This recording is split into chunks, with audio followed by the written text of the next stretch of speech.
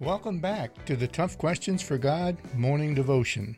Now, let's take a look at what God's Word has to say to us today.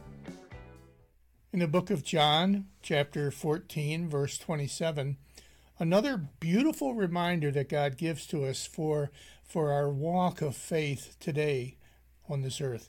And it says this, "Do not let your hearts be troubled, and do not be afraid."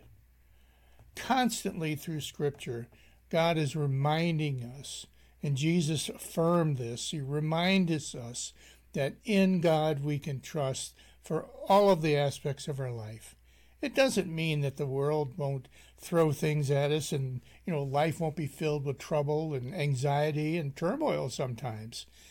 But the hope that we have is in Jesus, and in that we can rest because God knows what we need.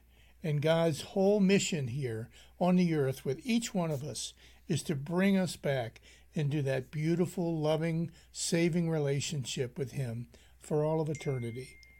In that you can trust. Share this with others. Thank you. God bless, and I'll see you tomorrow.